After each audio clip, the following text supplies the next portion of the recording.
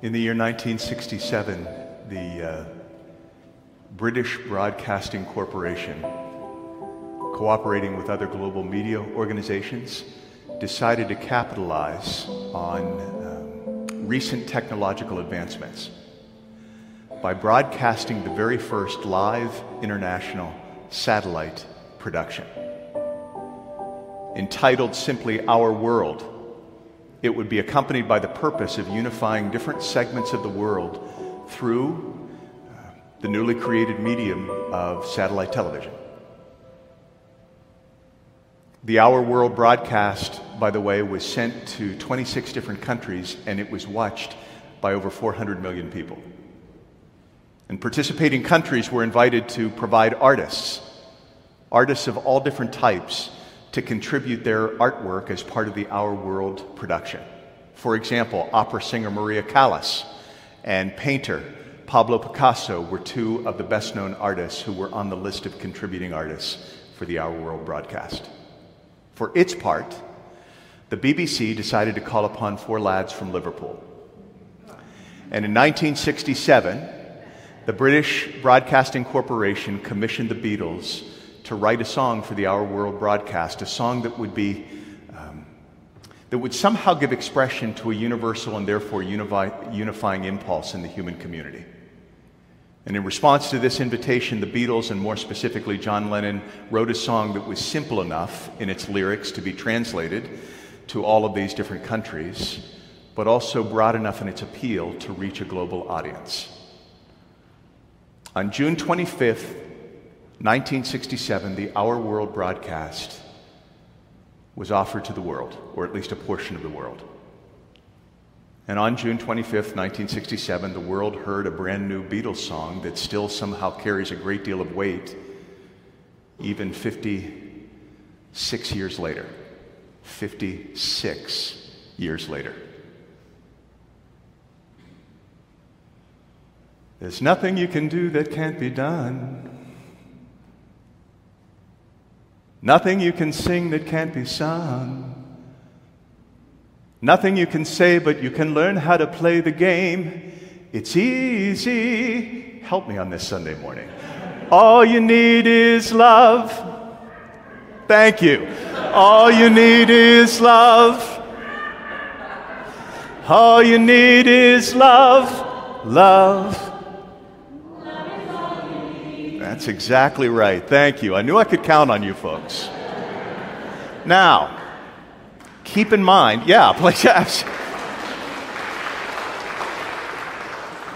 keep in mind this was 1967, and picture in your mind for just a moment, especially those of you who lived through it, what was happening in 1967. The Vietnam War was raging.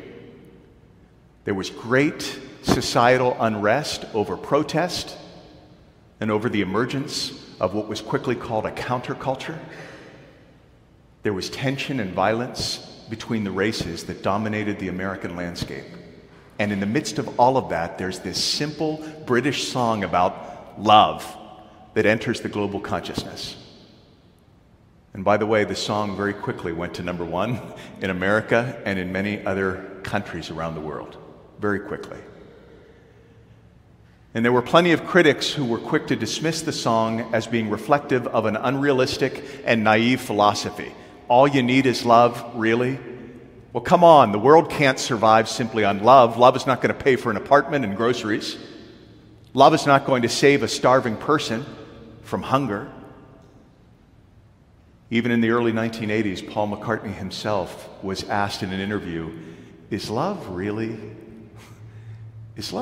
all we need? And I thought McCartney's response was great, at least in that interview. He said, look, I'm just a simple fella from Liverpool. I don't know what we need. All I know is what you know, and that is a world without love is a world that none of us would be interested in preserving. All you need is love.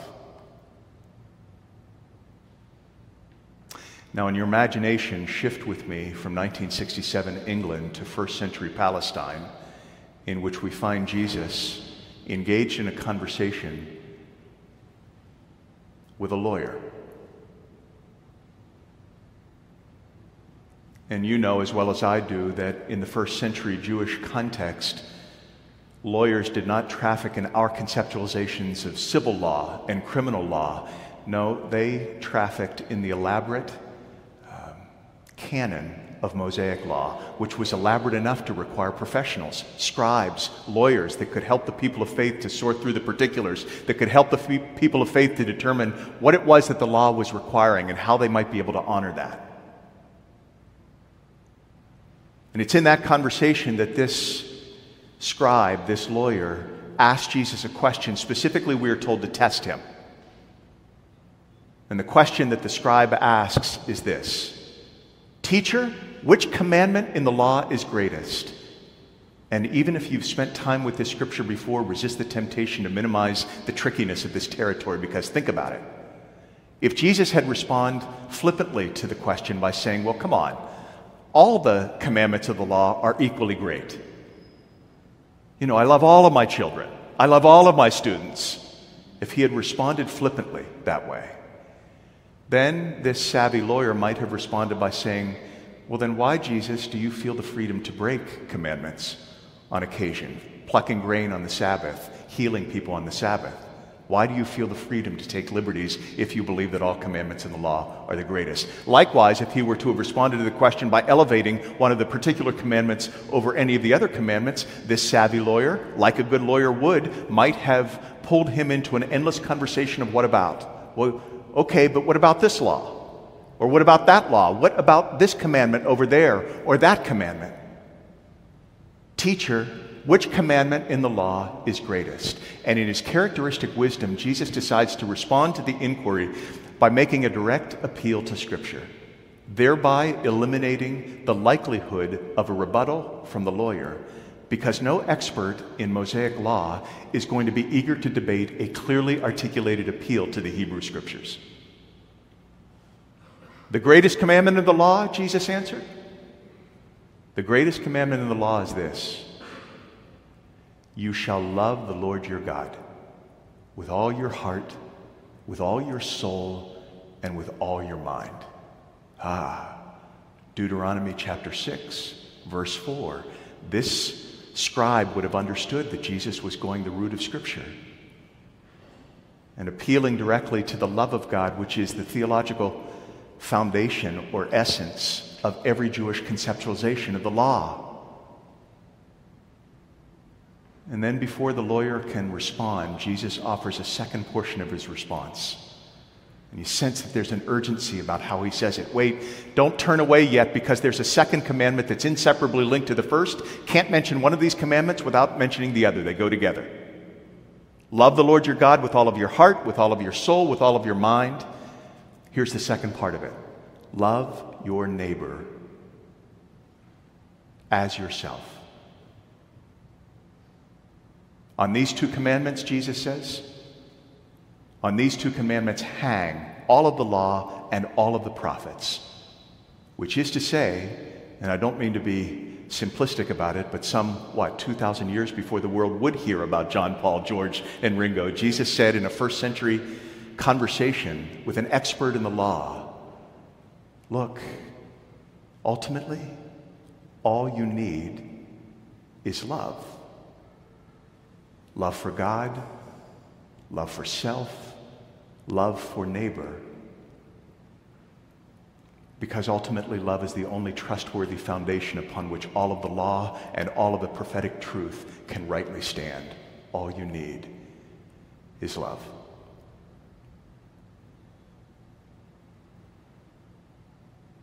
It's interesting to me that in the Greek language, the word that gets translated heart is cardia, from which we derive the word cardiovascular. It's the physical heart that's literally being described in this scripture, the organ that's chiefly responsible for the sustenance of our physical being. And so by inviting us to love God with all of our heart, could it be that Jesus is telling us to love God beyond our feelings? To not make the love dependent upon our feelings? Could it be that Jesus is inviting us to practice the kind of stewardship even over our physical bodies that enables the physical processes of these bodies to become an expression of our adoration to the one who created these bodies? Could it be that Jesus is telling us to allow our love for God to become so organic that we actually give expression to that love in the way we breathe, in our physical activity, in our physical worship? Love the Lord your God with all your heart. Cardia. Then the word that gets translated soul is psyche, from which we derive the word psychology. It is our innermost being. It's the internal repository for our priorities and our motives and our emotions. And dare I put it this way, those recurring conversations that we continue to have in our inner monologue, even though no one else may ever hear about them. And so by telling us to love God with all of our soul, could it be that Jesus is inviting us to love God with what might crassly be described as our spiritual guts? Our most deeply held joys and sorrows, so that our love for God might become something more comprehensively transformational than an adherence to a few creedal doctrines. Could Jesus be telling us to allow our love for God to be so emotional that, get this, we actually give expression to our love for God through our ridiculous laughter and through our most profound tears, since weeping and laughter are the language of the soul. Love the Lord your God with all of your soul, psyche. And when Jesus tells us to love God with all of our mind, the word that's translated mind is dianoia, which calls to mind precisely what you think it would, the space of our thinking, the space of our rational analysis. And so by telling us to love God with all of our mind, could it be that Jesus is inviting us to love God even in the way we train and occupy our intellect, so that our love for God might become something more than a momentary flourishing of emotion? Could Jesus be telling us to love God with the carefulness and the integrity with which we think? What I'm asking you to understand this morning is that in this moment of conversation with this expert in Mosaic law, Jesus is not describing a flickering of religiosity. He's not describing a weekly pilgrimage to a church sanctuary. He's not even describing an intellectual assent to a few doctrines. Rather, he is describing a holistic life of doxology, a life of worship, every part of which, body, soul, and mind, seems to be devoted to the daily work of honoring the character of the one who created us. And the best part, Jesus seems to be saying, the best part is that when our love for God becomes something that organic, something that emotional, something that intellectual, something that all-encompassing, we won't be able to prevent then the flow of that love from spilling over into the way we think about ourselves and the way we conceptualize other people, which is to say that it is a holistic love for God that begins to shape our ability to recognize and celebrate our own individual sacred worth. And it's also what begins to shape our capacity to see the face of Jesus in every person that we encounter. Love for God, love for self, love for others. Love, love, love. I'll conclude today with a bit of a Halloween story chronicled in one of my journals. So October 31st, 1998, I think if you do research, you'll find it was a Saturday.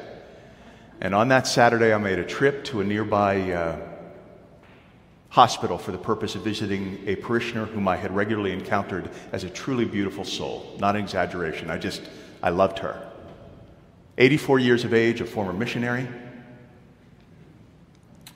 deeply devoted, sacrificially devoted to the church and its ministry. She was one of those souls, and probably when I say this, other folks will come to mind for you, but she was one of those souls who effortlessly helped the people around her to want to live deeper lives simply by virtue of her kindness and her attentiveness and her patience, her way.